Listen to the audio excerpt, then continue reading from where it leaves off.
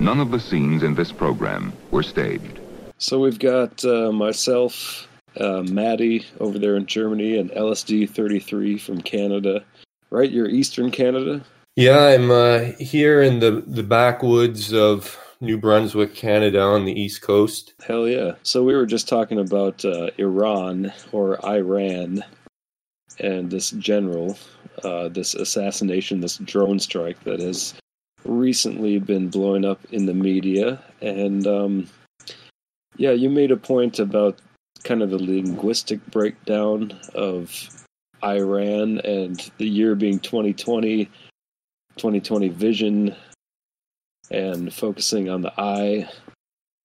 And what I wanted to say about that is that so this general is Iranian, but the strike supposedly took place in Iraq or Iraq.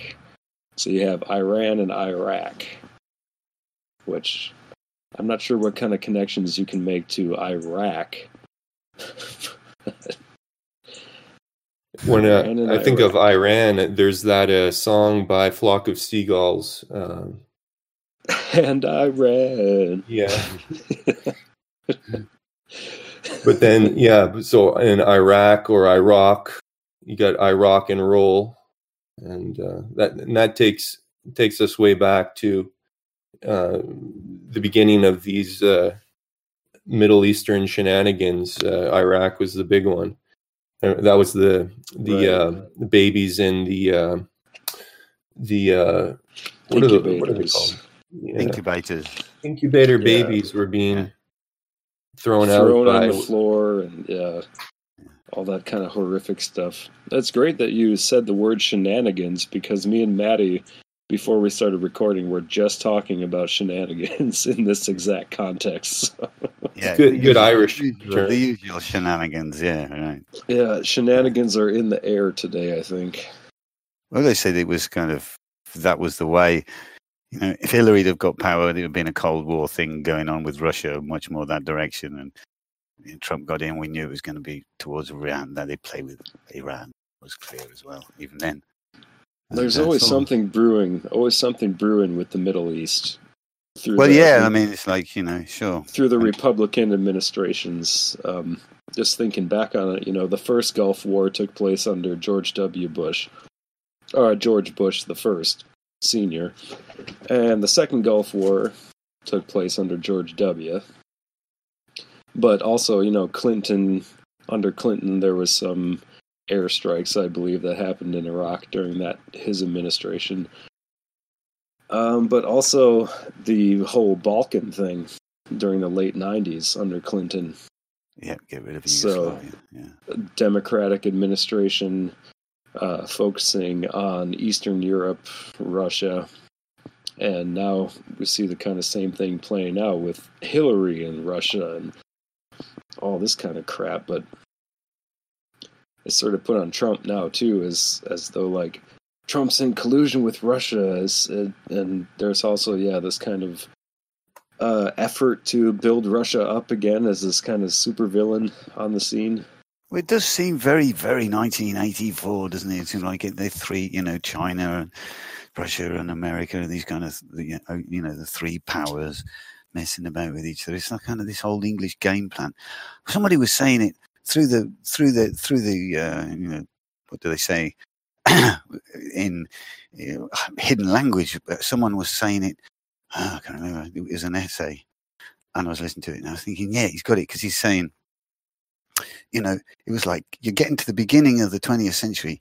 You're just starting to have to start to come to terms, actually, with all the shit, the empire and everything, and women want to vote, and everybody's suddenly the poor are rising up, and everybody's saying, you know what, this is fucked, this is not right, you guys, you've got all the money, and everyone else is like, this is not right, and shit starts happening, and then First World War, sort of, we'll rather have a war than look at this, and then it starts happening again, Second World War, so it's like they just don't want to look at it, until, the whole empire's gone, and they still don't really want to look at it, And it feels like that sometimes. And these old fucking knee-jerk reactions cutting in, because, things are moving again, and the Chinese are taking the road. You know, the Silk Road's opening up, things, and the Middle East is right in the middle of everything.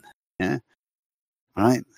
And so yeah, sure. Whoever got control of the Middle East is like he's got that kingpin. All this China stuff is percolating in the background. Yeah, if it's then if you've got the Mackinder Doctrine, if that's still got any power at all, then the sea powers don't want the landmass connected, right? Because otherwise, you know, they're not in control. Mm.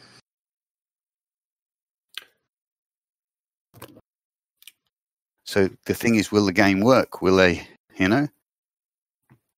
Mm-hmm. And I don't think geopolitical shenanigans. If you buy into the idea that there are separate nations and power blocks that are duking it out on the world stage, you know, because looking back at the Cold War and certainly the space war that was a big part of that, when you realize that so much of the space thing is an illusion.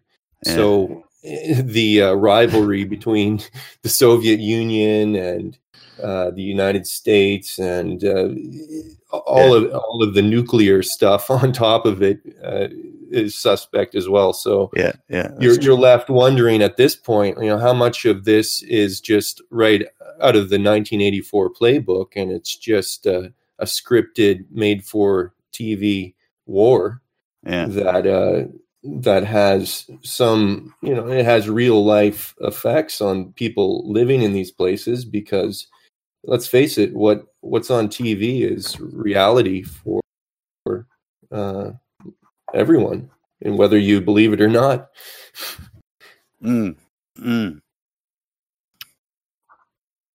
Yeah, I mean, that's the other level, right? That's what I'm saying. We're going on the level from fakeologist up to sort of, I don't know, James Corbett or whatever you've got.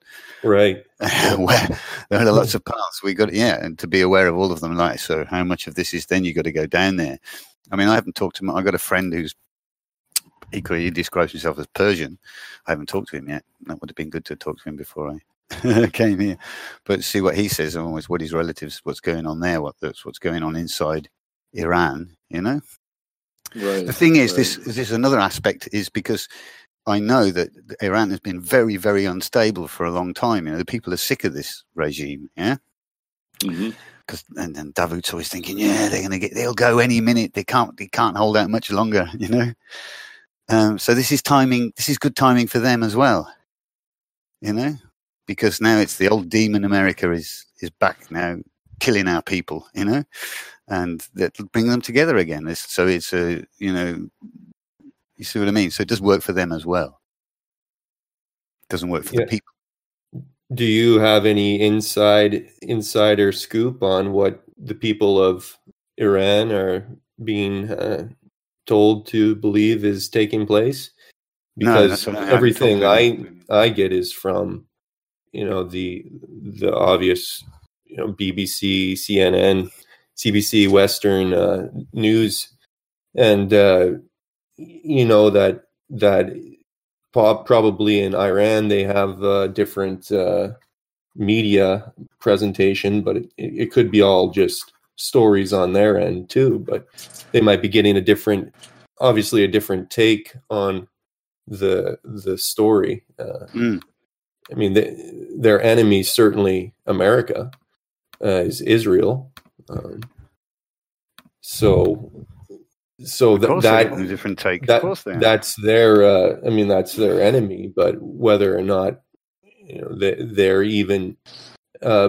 even believe the same things that the American people believe is taking place there, because they're getting a different news perspective. They're not getting the same story, but they're getting riled up with a particular propaganda for their place.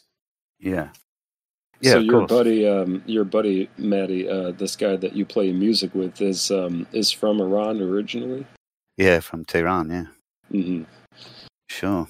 So, and he's been going back. I think he was back last there. No, he was there last year, I think. Pretty sure. And so, but for I don't know how long it was, he couldn't go back. He was too dangerous. I don't exactly know why or what, but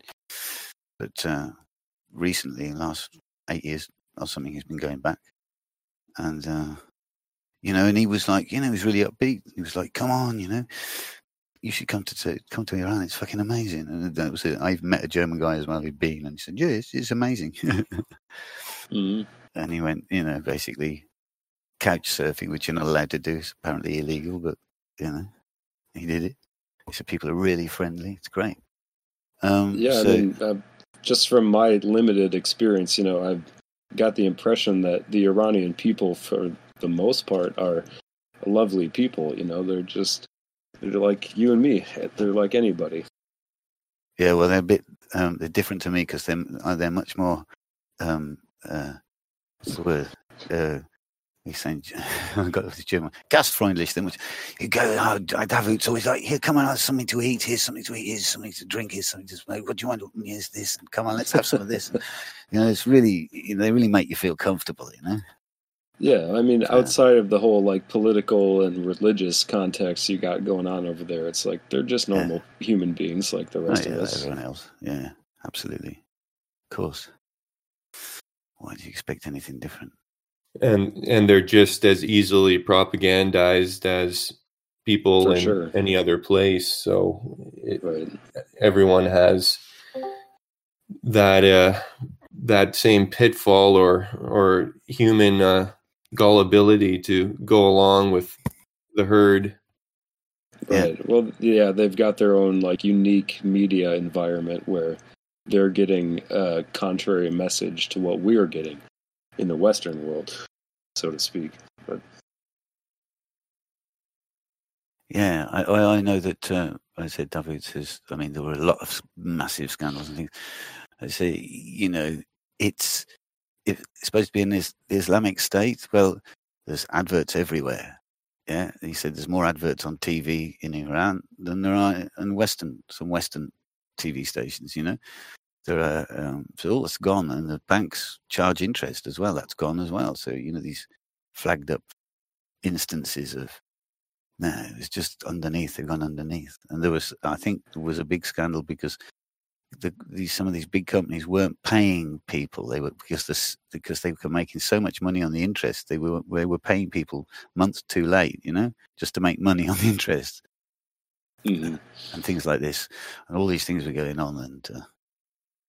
So, and David was always thinking, that's one day they'll fall, the government will change, or they'll have to reform, and all these things. And they play with that. There was been a reform government. That's why he could get back in. There was a reform government, yeah. Mm-hmm. So. And you made an interesting point earlier when we were talking, Maddie, about the people in America or Europe who would oppose this so-called World War III or military involvement in Iran, in that they're so happy to go out and say, this is bad, but at the same time, subconsciously, it's kind of like they want to be able to say, I told you so, I knew this would happen, and it's sort of like it's kind of a weird self-fulfilling prophecy. Yeah, I took a look at the thread, and if I don't know anything, I think, World War III started. Yeah, because you were saying like your Facebook feed is blowing up with people being all outraged about this latest action. Yeah, I wouldn't say blowing up, but there are a couple there. Yeah, so people are doing it. Yeah, and people, it's like kind of, it's almost like a done deal. It's like and then Trump started World War III. There's already kind of jokes along that line, or they're supposed to be political. I don't know. But there's also things of literally now he started World War III. What are we going to do now? Sort of thing. Well, what, come on, right? Just do you really want it? Like they really want. It'd be great because they can say, "You see, I knew he was evil." It was like, "See, I told you this would happen," and then they can finally blame in England blame the Brexiteers for it. I don't know. You know what I'm saying? It's like it's just more take the bait. It doesn't matter which way you take it. The main thing is you react, isn't it? Mm-hmm. Yeah. Buy into it, that you believe it. What's the prevailing attitude there in Canada? LSD. What do people think about all this? Do you know? Do you talk to people about it? Well, first of all, I'm unfortunately, or maybe fortunately, I'm not on Facebook, so I don't have my pulse on that line. But my sense of what's going on in Canada and in terms of people's perception is mostly just, what I hear over, get an insight into what people are commenting on news stories and what people are talking about around. But it's very much the same, I'm sure, as what's going on in America, because I don't see a big difference between the Canadian media and the American. Right. Of course, Canada is very anti-Trump, and most people think he's the bad guy, and that's what the media is.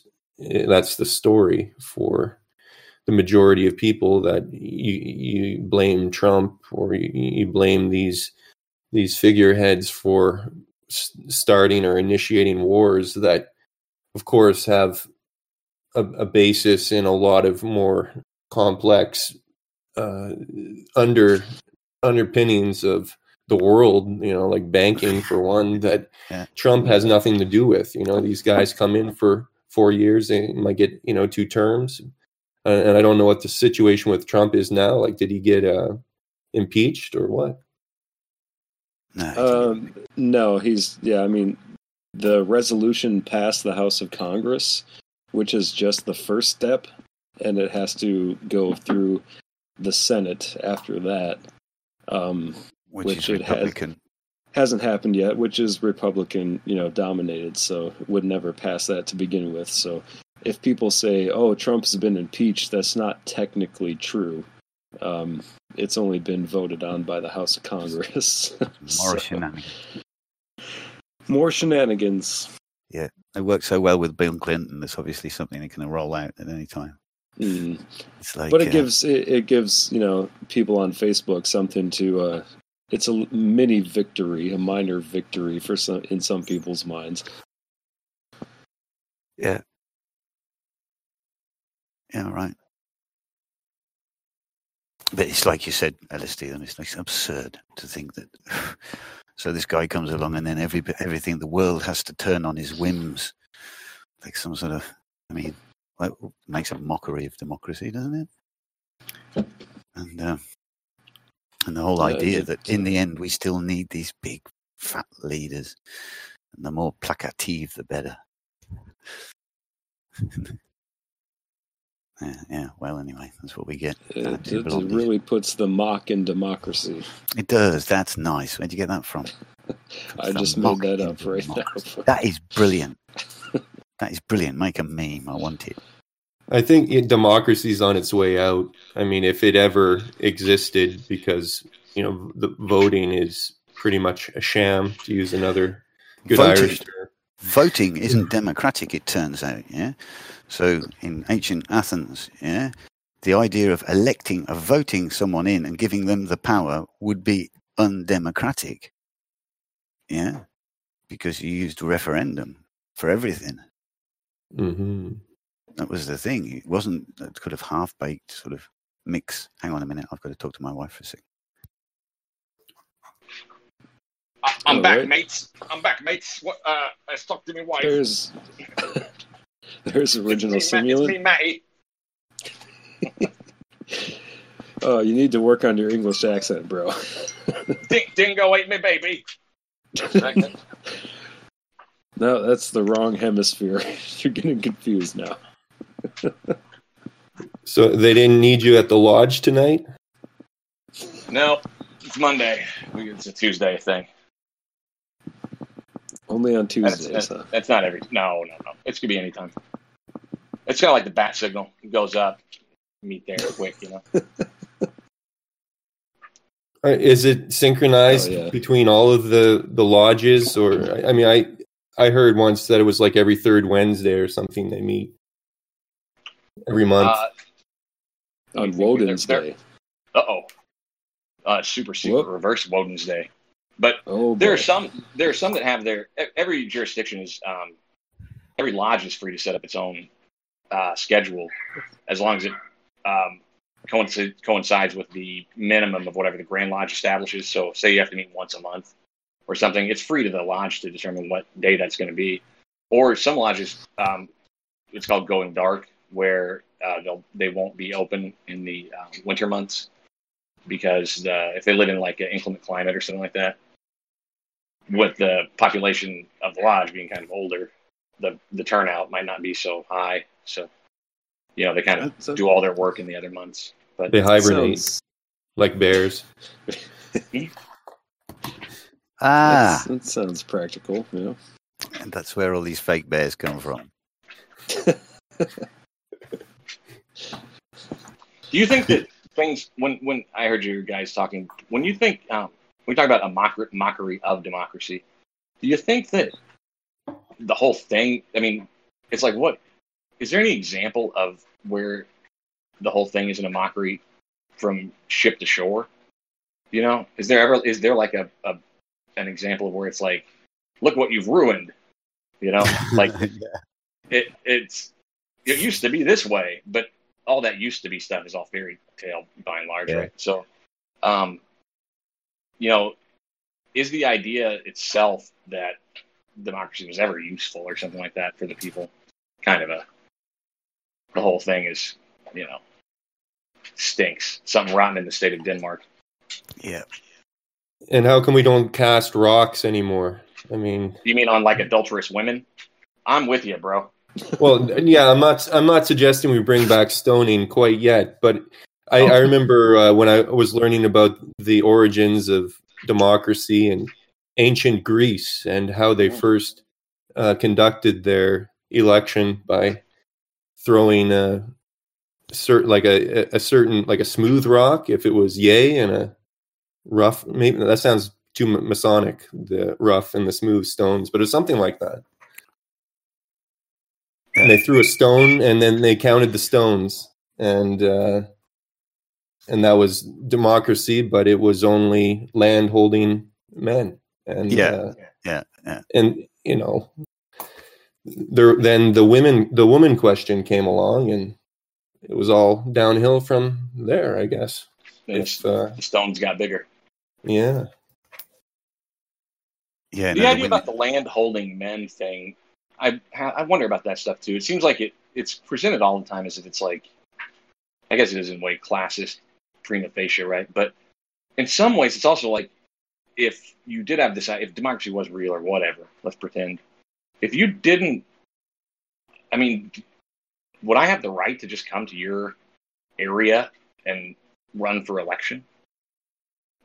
Like if I'm not even from there, does landholding mean that you're a part of a bonded to the land, so more or less? Is that kind of demonstrating that you have a permanency in the area? Like, is there something to that as well?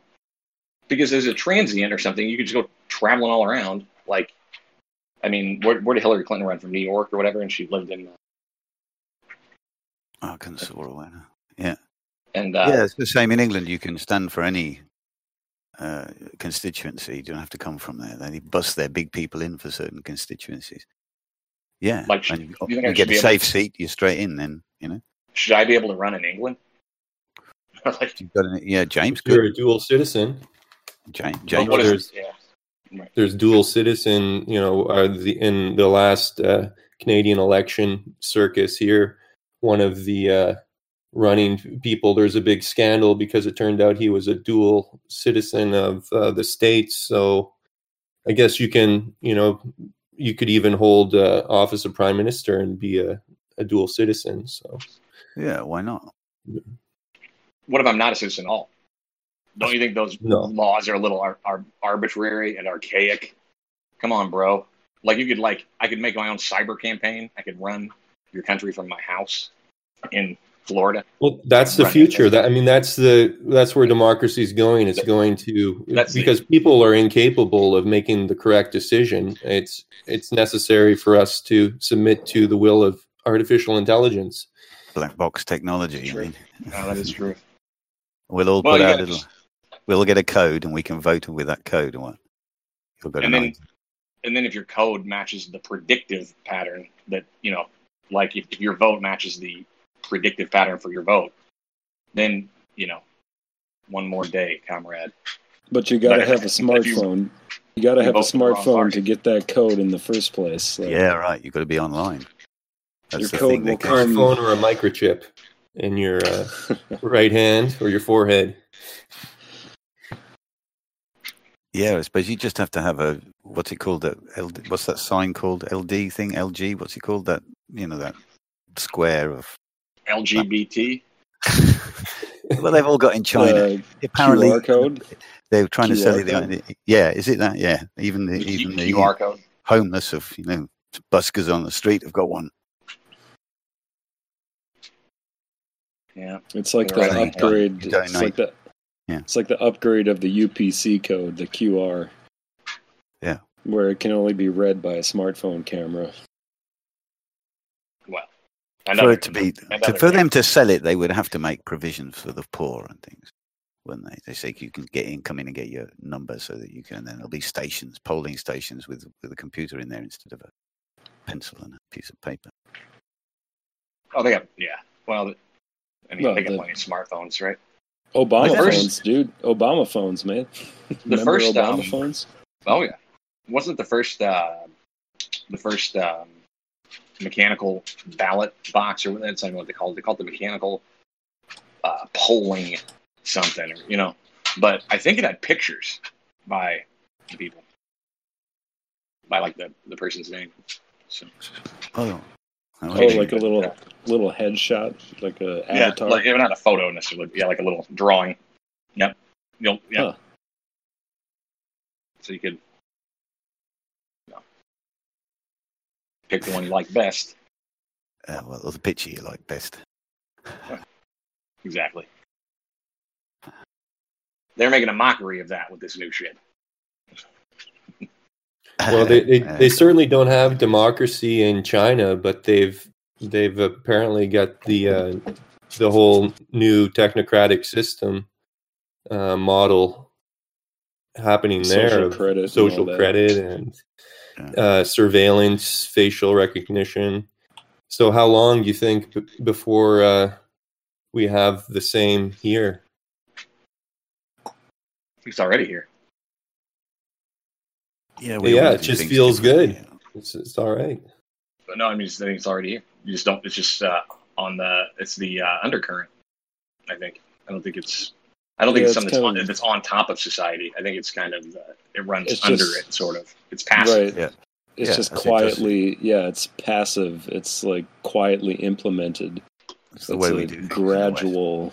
Very thing Fabian, where right? Apple Pay and all that, can't do that unless you have an iPhone. All the choice in the world, yet there's only like Android and iPhone. There's always But only isn't two. there- Why is it always only two? Isn't there like with Apple phones? Isn't there a system where there's a thumbprint to unlock your phone? When it goes to sleep, and Once That's upon a the time, that's the what old I- school. there's Yeah, face but I- recognition The old one. too. I think now it's Retina or something. Yeah, it's facial recognition now. Yeah, I Right. think so. Right. Boomer James. And that's No, just, and people just accept that as like, yeah, that's cool. Because, I don't want some random person picking up my phone and going through my shit. So, Oh, yeah, it's for your protection and your security. Every time. yeah, for sure. Every time. Just like those vaccines. Yep. You pick it up and it comes on. Well, it's already like the camera's already on freaking all the time. But then it detects like your even in like darkness, detects your face or whatever, and then it unlocks it. Should I put a piece of tape over my webcam? Yeah, absolutely. Are you Wouldn't kidding? hurt. If you have a child or something, yeah, for sure, especially then. But yeah, I think so. But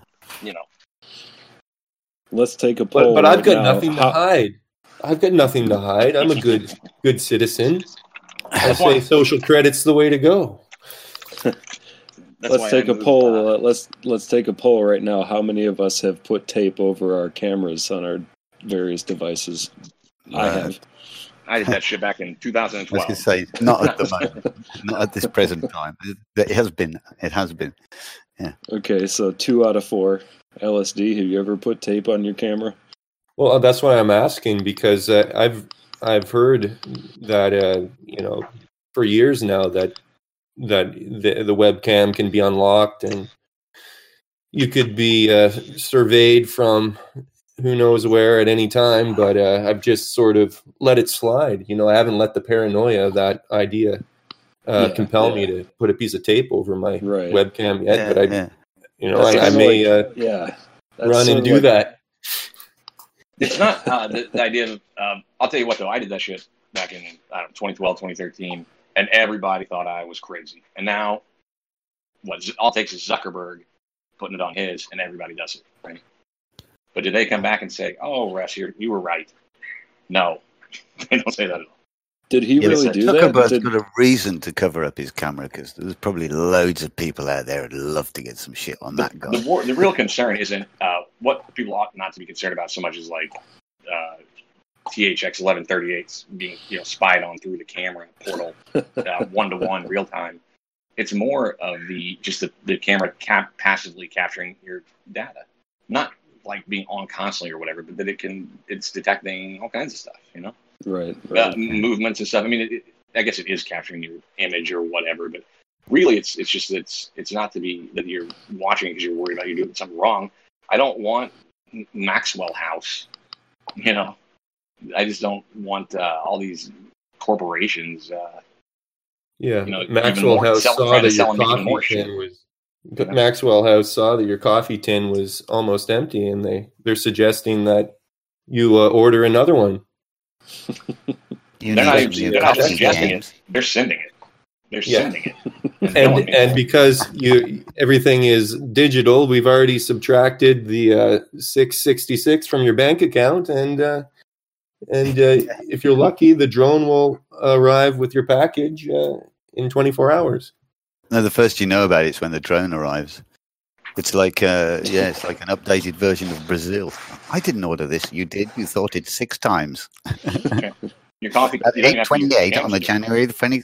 Like this and sort of It could just be your habits, your body. Like it's not even that your canister's empty. It's just that it detects that you are, so to speak, this eye in the sky figures out that you're drinking less coffee, which is a habit you engage in or behavior you engage in when your coffee is running low, or something like that. You know what I mean? You can put the stuff together, and then all of a sudden, and it can charge you 15 cents every third week or something because it's got you for life. So the $666 price, you don't have to pay it all at once. It's no problem. You're good for it. We got your social credit score. You're good for it. Oh man, I got to work overtime this week out of nowhere. Dun dun dun. Around the layoffs, around the layoffs will stimulate the workers. Shit. Or just having these Alexa, these talking tubes in your home where you just talk to Google or Amazon. I mean, that shit's crazy. Yeah, I can't believe that people really do that. But they do. Fuck with it, Yeah, it's so foreign to me. But I get it's Mr. Spock and Star Trek, isn't it? They should have called Alexa computer, and then they would have got the nerds. Yeah, it's like HAL 9000. Yeah, well, it'll be nice to say computer, and then instead of why does it have to be? You're right. Why does it have to be a woman? Because we trust women. And Data, like you remember Star Trek? I mean, that was when Data was cool. He was a nice guy. But these days, he's our worst enemy. He's got us running for the tape, the masking tape, to cover our webcam. Do they do that? I didn't follow it through Star Trek then, the second generations and all that. Did Data become then in the story? Did he become? Didn't he have an evil twin? Or I mean, it's been so long since I think so. Indulged in Star Trek. Lore was his evil twin brother. Yeah. Right. Lore, Lor. Oh, Lore. Okay. He had the crazy eyes. Yeah. Yeah. Okay. Funny enough, Data was always my favorite character on Star Trek. Just for All right, that's what I mean. Data was cool. He was your He was friend. awesome. Desperately trying to learn emotions. Oh, Only I did could be you like see a human, tear? Unstable and Shed a tear. yeah, that Struggling was it, to yeah. be human. Yeah. He's learning to be human. Yeah, I suppose it was necessary after the the 80s. These guys slowly thawing out.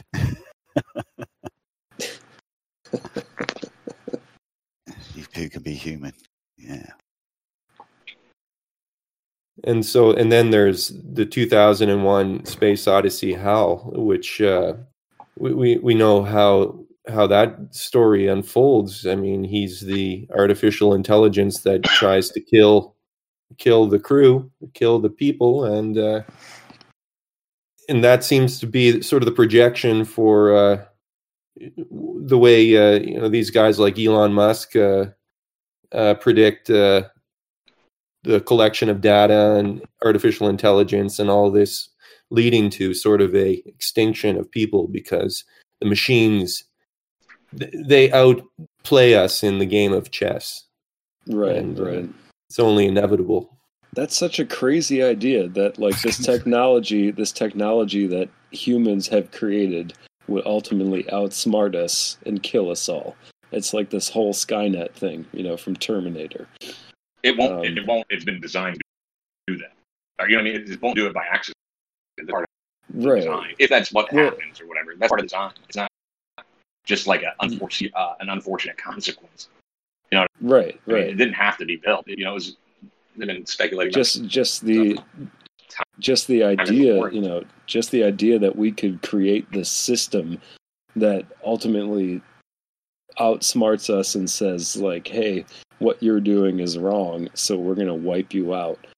But it's something that we created at the same time. And I don't know, there's some parallels there with this whole climate change, narrative as well as like... Sounds like original sin though, doesn't it? Sounds like that old soup rewarmed. You're basically inherently evil and there's nothing you can do about it. Yeah. Kind of Catholic. And Catholic in only nature. Redemption is only possible through death. Sacrifice. Nothing, Wilson said, nothing is so beguiling as the call to struggle.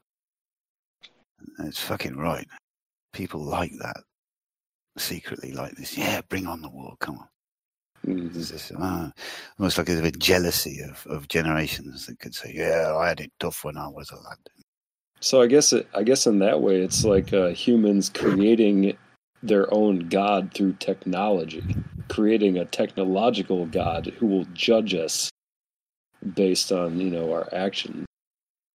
Yeah, and the machine won't be swayed by frail human emotions. It will just be cool, collected, and logical. And right. And when things go through, a sort of just by pure logic, it may be more logical to wipe out a vast section of the population if it benefits, there's a provable benefit. Someone benefits and they have more. They have a reason to benefit logically. So therefore, violence or genocide, it becomes irrational or calculable by a computer. And if you don't have any human empathy or feeling, then you're not going to have a judgment that may be really ethically good. Right. It's that cold, hard pragmatism. But it's still a death warrant. It's still suicide. I mean, machines, they run on something. Even if it doesn't matter. Whatever they're made of will deteriorate in the end. Whatever they run on, whatever energy source or supply they have, if it's not maintained, they have to, even if they, if it's just a structure with no life in it, with no, nothing the opposite of entropy. They'd have to learn to birth themselves. That's what you're saying. The machine only needs us until the machine can self-replicate. Self-replicate, yeah. Okay. They said the first computer that a human will build that's able to replicate itself or whatever will be the last computer humans. Yeah, it's going to be almost human, though, isn't it? It's going to be made out. It's going to have some sort of biological operating apparatus. You know what I mean? That's what the people are for. Yeah, that's the thing. You just come back to the same circle. You come back to, well, you know, we've made the perfect robot. It looks like, oh, fucking human being. Great. Looks just like me. Wait a minute. And he's Then not Rod perfectly Serling right. comes in. I mean, perfectly rational is not going to work. It's like Jobsworth. There used to be Jobsworth awards on TV when I was a kid, which was really good. You know, for people who just sort of took things too far. You know, some guy's wife's pregnant and he runs into the hospital and carries her into the hospital and he comes out and his car's clamped. Yeah. So, and the guy could see that he was going in with his pregnant wife. He could see it was him, and he still clamped the car. And so he gets the Jobsworth award, you know, and he's kind of named and shamed. Yeah, it's cool.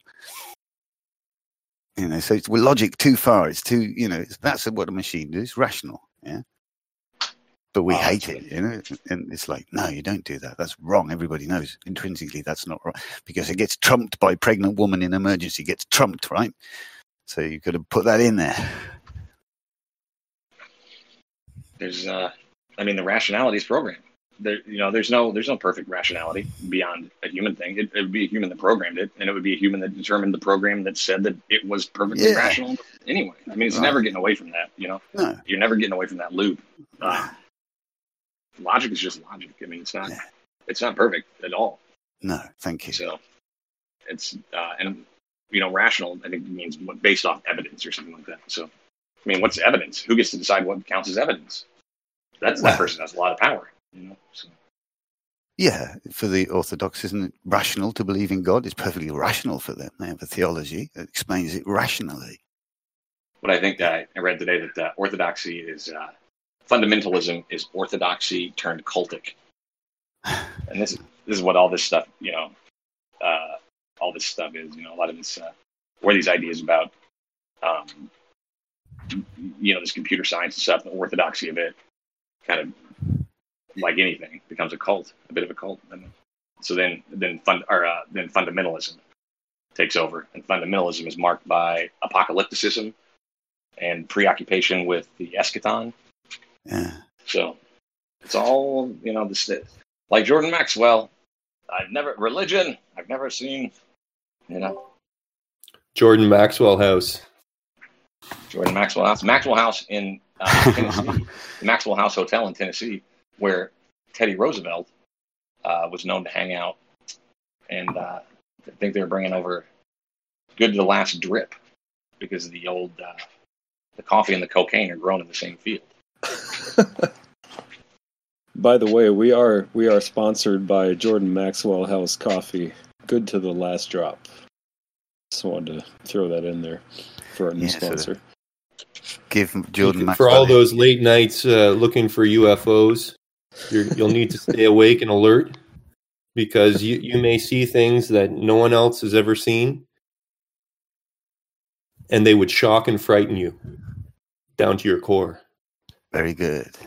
And they would shock and frighten you. Yeah. Actually, some of the specialty roasters that we have will actually infuse DMT into the coffee beans, which will help you see the UFOs just a little bit more on those late nights. And it'll help with the ease the tension of the probing. But it was very nice listening to the most recent podcast, you know, and you were all flagging up the fact that his voice is in Zeitgeist and everything, yeah, and he's been used a lot in the background of all sorts of stuff, hasn't he? And that's not right, really. He should get some royalties for that somehow. Well, I mean, he must be doing pretty well if he lives in Beverly Hills. I mean, pretty hard to be poor and live in Southern California unless you live on the streets. I can't see that, can you? He doesn't look that poor. But all the same, you know. I hope he did get something. It was okay. It was nice to get. Well, he's got a nice bookshelf, you know.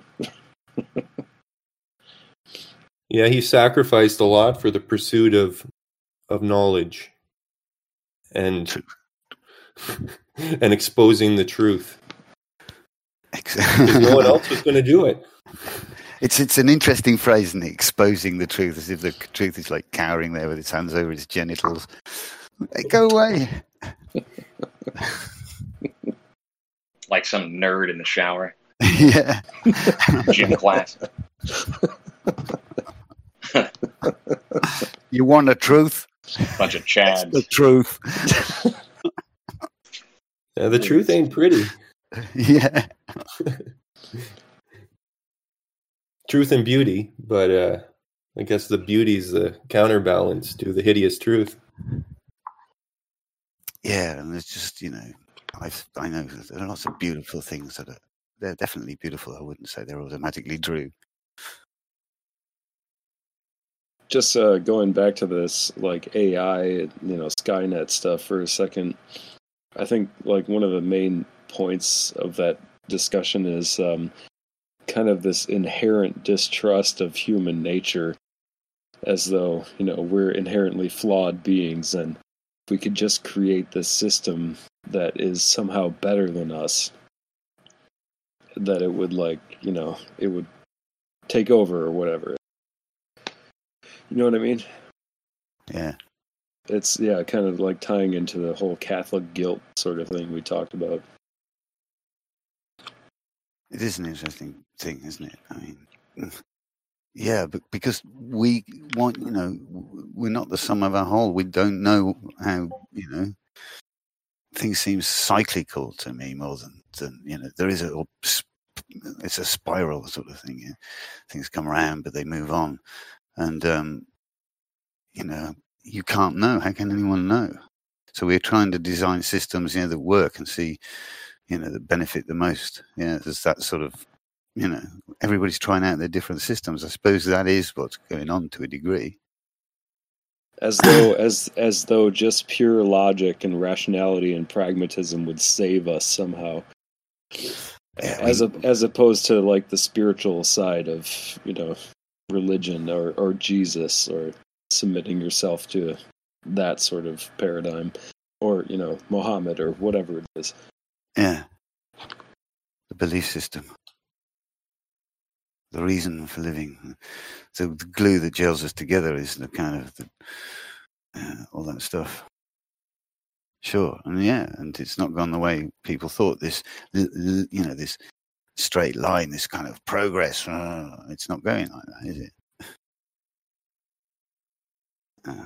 So all sorts of things are back in fashion that we thought had gone. So, yeah, nationalism. Wow, I thought we were. It was a done deal if you were watching conspiracy theory. In the noughties, the New World Order had got us, and there was nothing we could do about it. So is this a cunning play? This is just a cunning plan. Everywhere nationalism, huh? Didn't think that was going to happen. The nationalism just seems to be kind of a last hurrah for those people who feel some sort of tradition to their land or people that's going to be replaced if we're to follow this sort of the New World Order narrative that is bringing in a world government in which there'll be no nations to have nationalism in. So it's going to be used at this point. Nationalism, that is going to be used to ultimately lead to the demise of nations and have everyone dependent on a sort of a global arbiter of peace, like what sort of like the United Nations is working towards. I mean, the idea that that I live in Canada, it's a sovereign nation is a joke. I mean, and most people here accept that we live in Canada, but we're part of the global community. It's all about globalism. So everyone is being brought into a new mindset that's not about nationality or or land or soil and people. It's more sort of like a more nebulous idea of global community, and right now that seems to be based upon things like green energy and sustainability and stopping climate change and things like that. I mean, that's what's bringing the world together, right? The problems that nations can't deal with on their own, they need a global solution. Yeah. In some, yeah. Well, interestingly, I mean, I don't know whether I'm thinking too simplistically here, but I mean, this is the thing, you go your countries like the Western countries where the industrial base is disappearing, and it's moved to China because it's a lot cheaper to produce there. Yeah, there they can control the whole environment a lot easier. They've got cheap labor. Voila. Yeah. So if you had, I mean, this is unfortunately probably won't happen, but the idea is then you need some sort of global union to stop that happening, so that companies can't just go to any country, the next country where the regime sort of, where there are basic laws, this idea that you can't then just go to another country and extort their workforce, So, but of course, it's in their interest that they can. So, yeah, that was just like the economic way of bringing down the West. The Western Europe and North America was to move all of the industry over to Asia and particularly China. Ain't got no unions there. So right now I live in essentially like a service, what they call a service economy, and the unemployment rate keeps rising. So now that there's serious talk of having like a livable income, or just some living wage that the government just gives everyone an allotted amount of money every month to live on, because there's no honest work. You're just you're going to be kept alive by the government on a monthly stipend, and I guess the social credits will fit right in with that, because your your whole income or your credit will come from the government, and if you slip up, then you'll lose your credit, and if you do what they want, think the way they want, then you'll get what's coming to you. But it's kind of it's kind of sad to see the the strong West of the sort of the capitalist dream of prosperity through commercialism. I mean, it's sort of sad on the one hand to see that disappear, but just knowing that it's going to be replaced with something that is much more totalitarian and totally invasive on every individual living in this country. Like, if you're just going to rely on the government for your bread every month. But I'm sure they're talking about that in where you're living too, Maddie, like in Germany. It's fringe, but it's there. And I mean, fringe like legalization of cannabis was for a lot of places. That's past here. That's what I mean. So, I mean, so they're talking about it. That's a whole new ball game, of course. But it's not that far away. I mean, if you are taking, some sort of social money or whatever it's called, you are in that game already. I mean, you've got to toe the line. You've got to look for jobs. You have to prove you're looking for jobs and things like this. And, so there's quite a lot of, you're in the net then anyway, Right. So, but when it comes to the point where there just are no jobs and there's all of these unemployed people, then what do they do? Yeah, that is the question, isn't it? What do you do? And especially I mean, the Germans, they could take a knock because but they've moved on to electric cars already. So, but all the same, big meat eaters. Not gonna like that. Oh yeah, meat is enemy number one in this new green economy. Yeah. Well, if you use your social credits to buy a steak, you're not going to get the full amount next month because you didn't do the right shopping behavior. You're not thinking green enough. There'll be a healthy smuggling of steaks from Czechoslovakia into, I'm sure. But yeah, I mean, but let's see how that takes off, because that's, and industrial farming is the problem. But, so sure, that's pretty fucked up. Let's see. But in Germany, there are a lot of cows and there's a lot of green, grass-fed livestock, because they've never not been into beef and pork, yeah. That's a long-standing tradition or a way of life, and you still wild boars. Not, I got a friend of mine. He had to shore up his fence because he had a wild boar coming down and ripping up his garden all the time. So, yeah, Yep. Wild boar, eh? Yeah, it was that would be interesting tasty. Story actually. Yeah, he said. I said to him, you know what the girl in Findhorn does? What she was do. She'd talk to the angel of the animals, like all the animals they've got she made a deal with the moles that were eating one of their crops that they were growing in Findhorn, that she'd put a plant something extra for the moles, and that was their bit, and the other bit was for the humans. And then since then they've done a deal, no problem. So you got to talk to the sow, or you've got to talk to the... He came back and he said to me, he had this dream about this sow, yeah, and he had to have sex with the sow. She said, "Oh, like David Cameron, leave it alone, but you've got to have sex with me." So, Jesus, yeah, that's what I thought. So that's going a bit far. I didn't know they could do that. I think you could have said no. It's like du Sau, and that's the thing in German, that Sau, you Sau is actually Peacock or whatever. It's not that, it's du Sau. Yeah, it's like if you do something really dirty, Sau.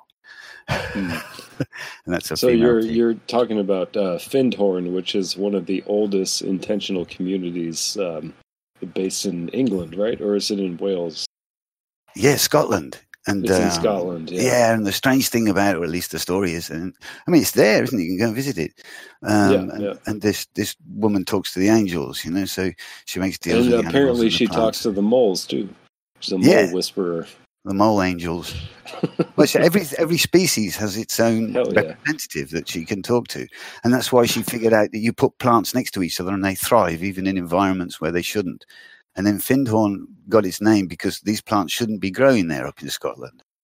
This climate's too harsh for them, but they're thriving. So she's doing something right. Mm-hmm. Yeah. And so, I think they leave themselves to themselves up there. But, yeah, I tried it once when I was in Lanzarote, because there was a bobo tree. And these bobo trees are really tough, They kind of come up through the concrete in roads. And they always have problems with the bobo tree. And it was near to the cistern, which is where the water is. So people said, you're going to have to cut that bobo tree down because it'll grow into the cistern, and Mm-hmm. Whoa, cut them. No, I can't do that, So, all right, I'll try and talk to the bobo tree angel. So I had to go, and I got this thing, and he was like, Tom Waits after a fucking bad night, this bobo angel. And he was like, hold on now. This is how did you conjure this spirit? You lie down, and you relax all your body. There's certain ways you can sit down, go through all your body parts, relax them all. You relax yourself, put yourself into a trance, and then you. One thing I like to, you go into the cellar, or you go up some steps, or you cross a threshold, yeah, and then you ask for the Bobo Geist. Come on, Bobo Geist, I want to talk to you, please. Geist meaning spirit, or ghost. Or angel, she calls them. Yeah, yeah. Whatever you want to try and talk to this. Yeah, talk to the zeitgeist. Yeah, so you're imagining. I don't know what it is. Whatever it is, it's an exercise in trying to imagine yourself as a bobo tree, at least, or part of it, But so yeah, like I said, this guy was like, like Tom Waits after a bad night, gnarled and And I said, he basically laughed and he said, do what the fuck you like. You think I care? You think we care? You think we really care? We've been annihilated and you'll never kill us. So just forget it. It's just whatever. Fuck yeah, dude. That's amazing. I found out, yeah, right. And in the end I found out I just had to prune it. If I pruned it, then the roots wouldn't grow anymore. Yeah. And these people, you have to chop it down now. Now, here's the chainsaw. Go away. Shall I do it for you? It's like, what's going on? Do they cry when they're chopped down? Not the bobble tree. No, but maybe some do. But not the bobble. Like they say, they'll come up through the middle of the street sometimes, middle of the road, all in the tarmac. Bobble. It depends on what time of year it is. Like if you fell a tree in the early spring when the sap is running, it will definitely cry. There'll be water all over the place. Sappy blood. Yeah. Oh yeah. I've had that though, and I had a relationship with a massive elm. I used to go out there a lot, and I went away. And when I came back in winter, it'd been chopped down. And I thought, that was heavy. That was heavy. But then in a way, I thought I understood why I'd been spending so much time with this tree. God, this sounds totally fucking... Are you a tree hugger? Completely off the rails now. Absolutely, yeah. I'm fucking outed myself now. Yeah. What are you, a fucking hippie? Shit, yeah. How about your pendulum? Did your pendulum factor into this? Yeah, I didn't have the pendulum then. Might have been a bit wiser. But no, I don't regret that. It's okay. I kind of, there was something going on with me and that tree, I tell you. Yeah. So, and I went back there, not recently, I went back there. So I still know the woman who lives there and who's, where I was at this time, And her sister was there and her sister could remember that. And she said, yeah, and you kept going out to that tree, didn't you? And then they chopped it down. It was really sad. As if you knew, she said. And I thought, yeah, I suppose it was, but it never occurred to me. Yeah. Yeah. Because I've never had a thing with any other trees. I've got an interesting relationship with trees where I live here because I kind of rely on them to not freeze to death in the winter. I'm out there chopping wood most of the time. Yeah. And I love trees, but they're also, it's also like a very practical love too, because it's like, it's life and death. If I don't have any firewood, I'm not going to make it through the winter. Yeah. Absolutely. Yeah. Yeah, you guys out there. That's what I always. Funny enough, I've got a brother in Halifax, Nova Scotia. Even though we don't really talk anymore, but when I was there, I did visit him. When I was there, I did notice. I had the feeling, and he said it's also the further north you go, the harsher the conditions, the friendlier the people are. No one would drive past you in Nova Scotia in winter if you're in a ditch or if you're suddenly on the road, because your car's broken down. And he said the next car will stop. It's true. I'm not even from Canada, but I know that's true. It's true where I live in Wisconsin. Do you have snow where you are? Right now, no. We got a little bit, but yeah, it's kind of warm for, early January. It's a little bit warm this year.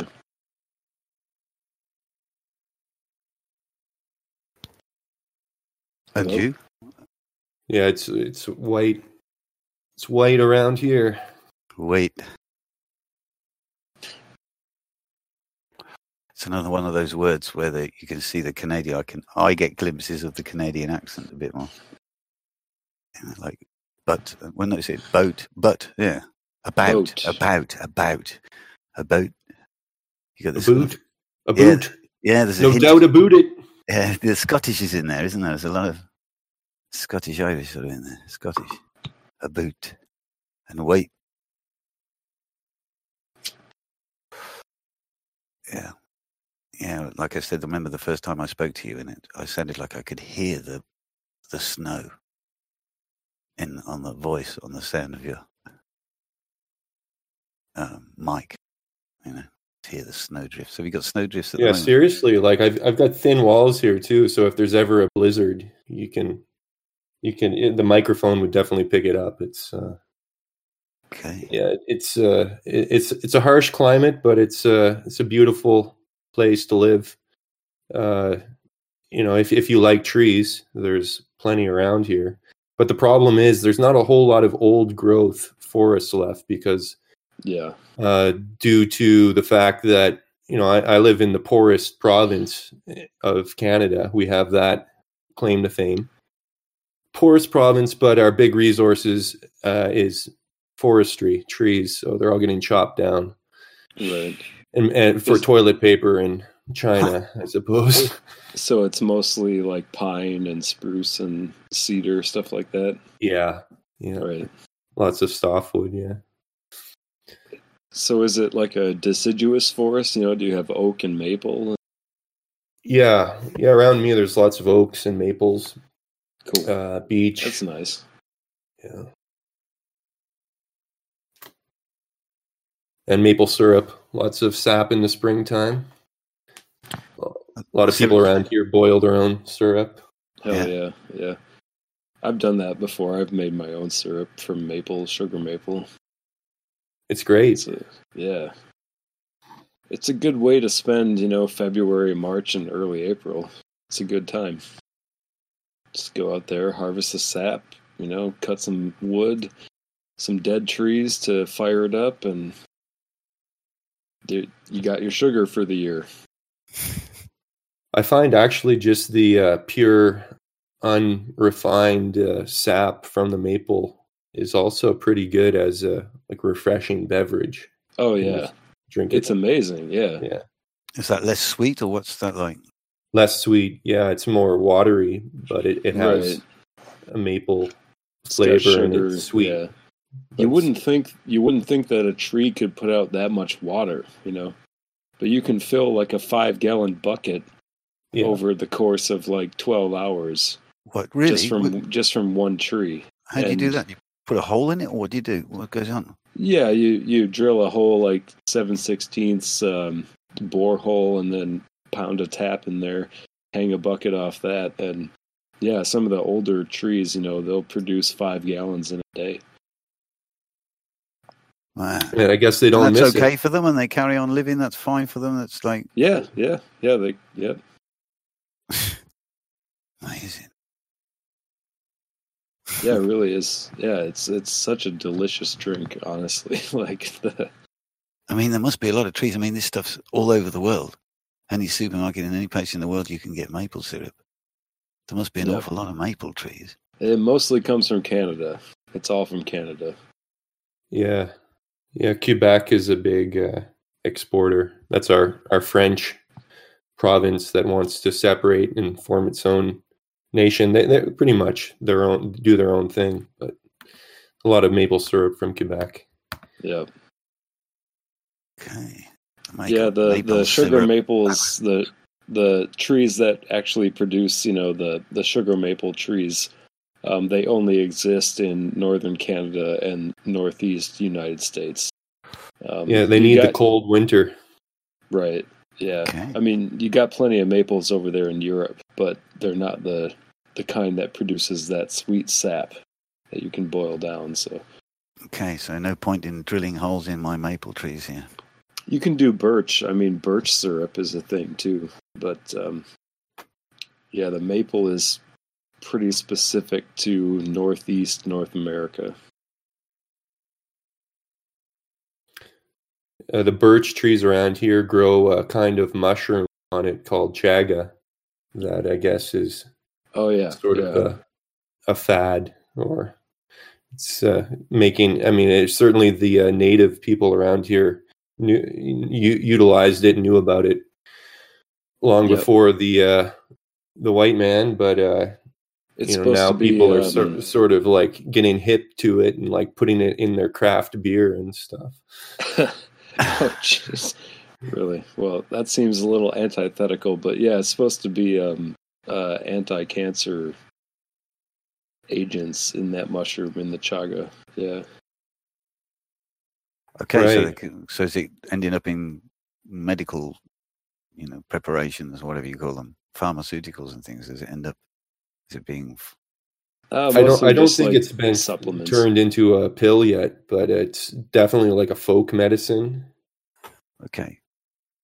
Um, How did you hear about it on the cancer thing then, James? Just from doing research, looking into mushrooms and all that. Okay. Yeah. Chaga, good name. what do you think of the theory that cancer is itself a fungus? I've never heard that. Because Specifically. that would be interesting to fight if that were the case, it'd be like fighting a fungus with another one, like another fungus with fungus. But I don't think that's a very mainstream theory of cancer. Yeah. But of course, the mainstream doesn't have a fucking clue what cancer is, so no one does. Well, it's the cow that keeps on giving. That's what it is. Yeah. But if you can cure it with a mushroom that grows on a birch tree in your backyard, that's great. Yeah, have some people done that? I'm sure I don't have any witnesses. James? Yeah, I don't either. I'm sure there's some testimonials out there, but that's kind of how it's marketed with the chaga mushroom, is that it's supposed to be anti-cancer and similar to other mushrooms that are out there. Yeah. There's some companies that will grow them and dry them, powderize them, and put them in capsules and sell them as like supplements. I'm thinking of Paul Stamets and his whole operation. I think they're marketed on the InfoWars store as like a dick pill. Yeah. Male stamina.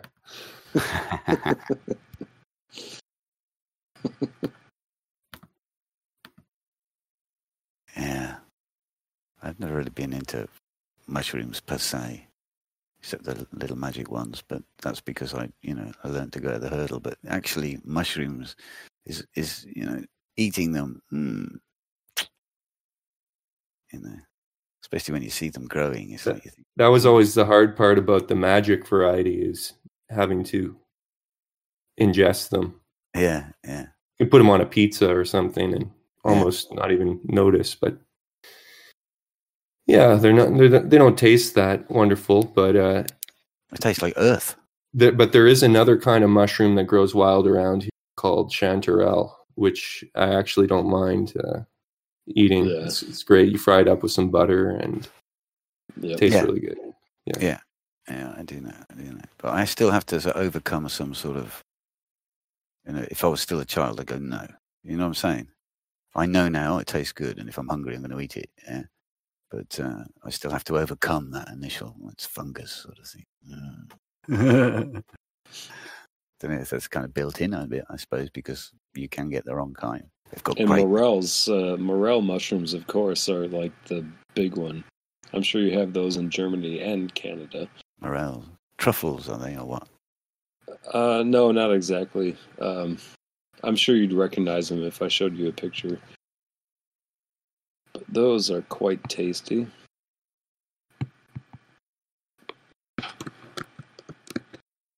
Around here, I also have those.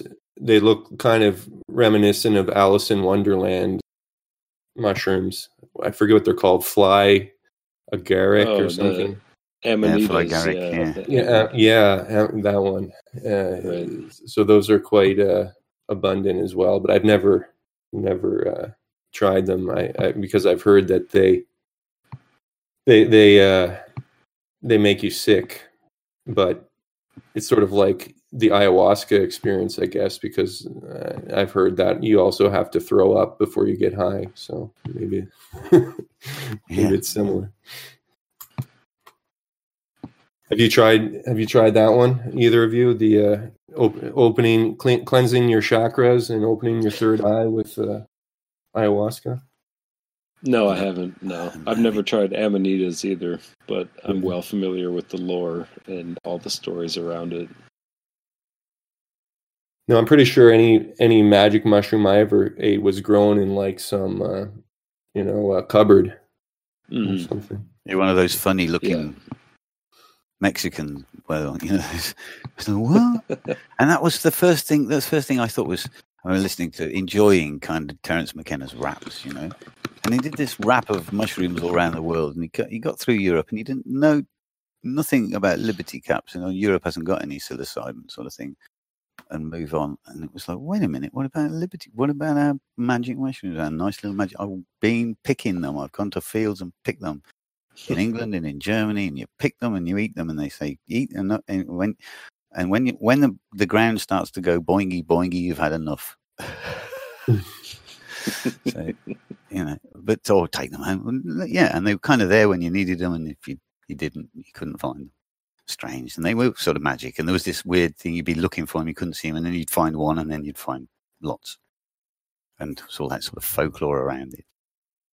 And they were amazing, and they were no middleman, no nothing, no funny fungus. And I tried some of those, and they were, I don't know, quite the same.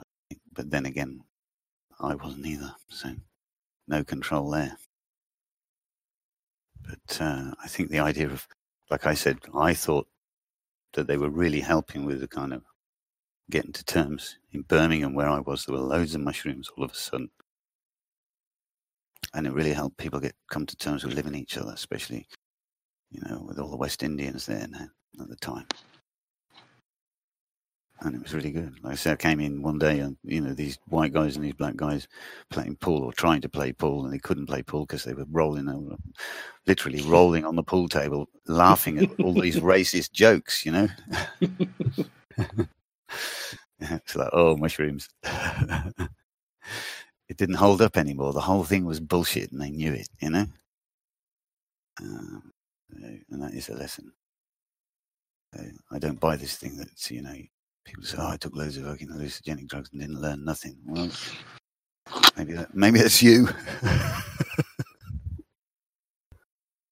I figure that's why cows are so laid back in the field, because I know around here that's if you're going to find wild mushrooms of the psilocybin variety, you've got to look in around the cow patties. And I just would assume that day to day cows would be, while munching grass, like ingesting a few of these caps as well, and probably going on pretty interesting mental expeditions while standing perfectly still.